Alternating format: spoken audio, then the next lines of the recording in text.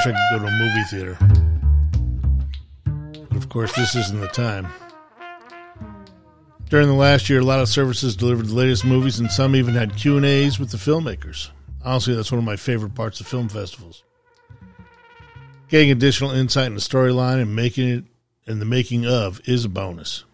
The New York Film Festival went ahead last fall with time links to get you into some sort of a rhythm and making the festival a special event. Even the opening night films had a one-night window to view during the festival, so your link would expire after that one night. ICP, Film Forum, even the AMC IMAX screen are missed. Now you can still stream and support those venues, though we'll be back with your help. Did you always want to go to Sundance, but never got the myriad of reservations set up in time? Plus there's the dough. You know, after a few years of going in the first week, it became so much of a cluster that I switched to the second week. No PIBs, people in black, and only true film lovers in attendance.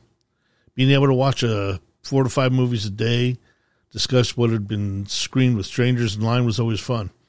Now this year, you can get the entire festival for only $350, and you stay warm. Or single films for $15, or the winners only for $100. On the winners, you know, I believe if you believe in the festival itself, you respect the choices of judges, and therefore their choices. That was always one of my favorite days of the festival. This year, I've even upgraded the TV. Bigger, mini LEDs, and will promise myself not to look at multiple screens while the movies are streaming. You with me? And if you have some New York City things we should share, contact me at damon@CuriousTourist.net. That's DAMON at CuriousTourist.net. Till the next time.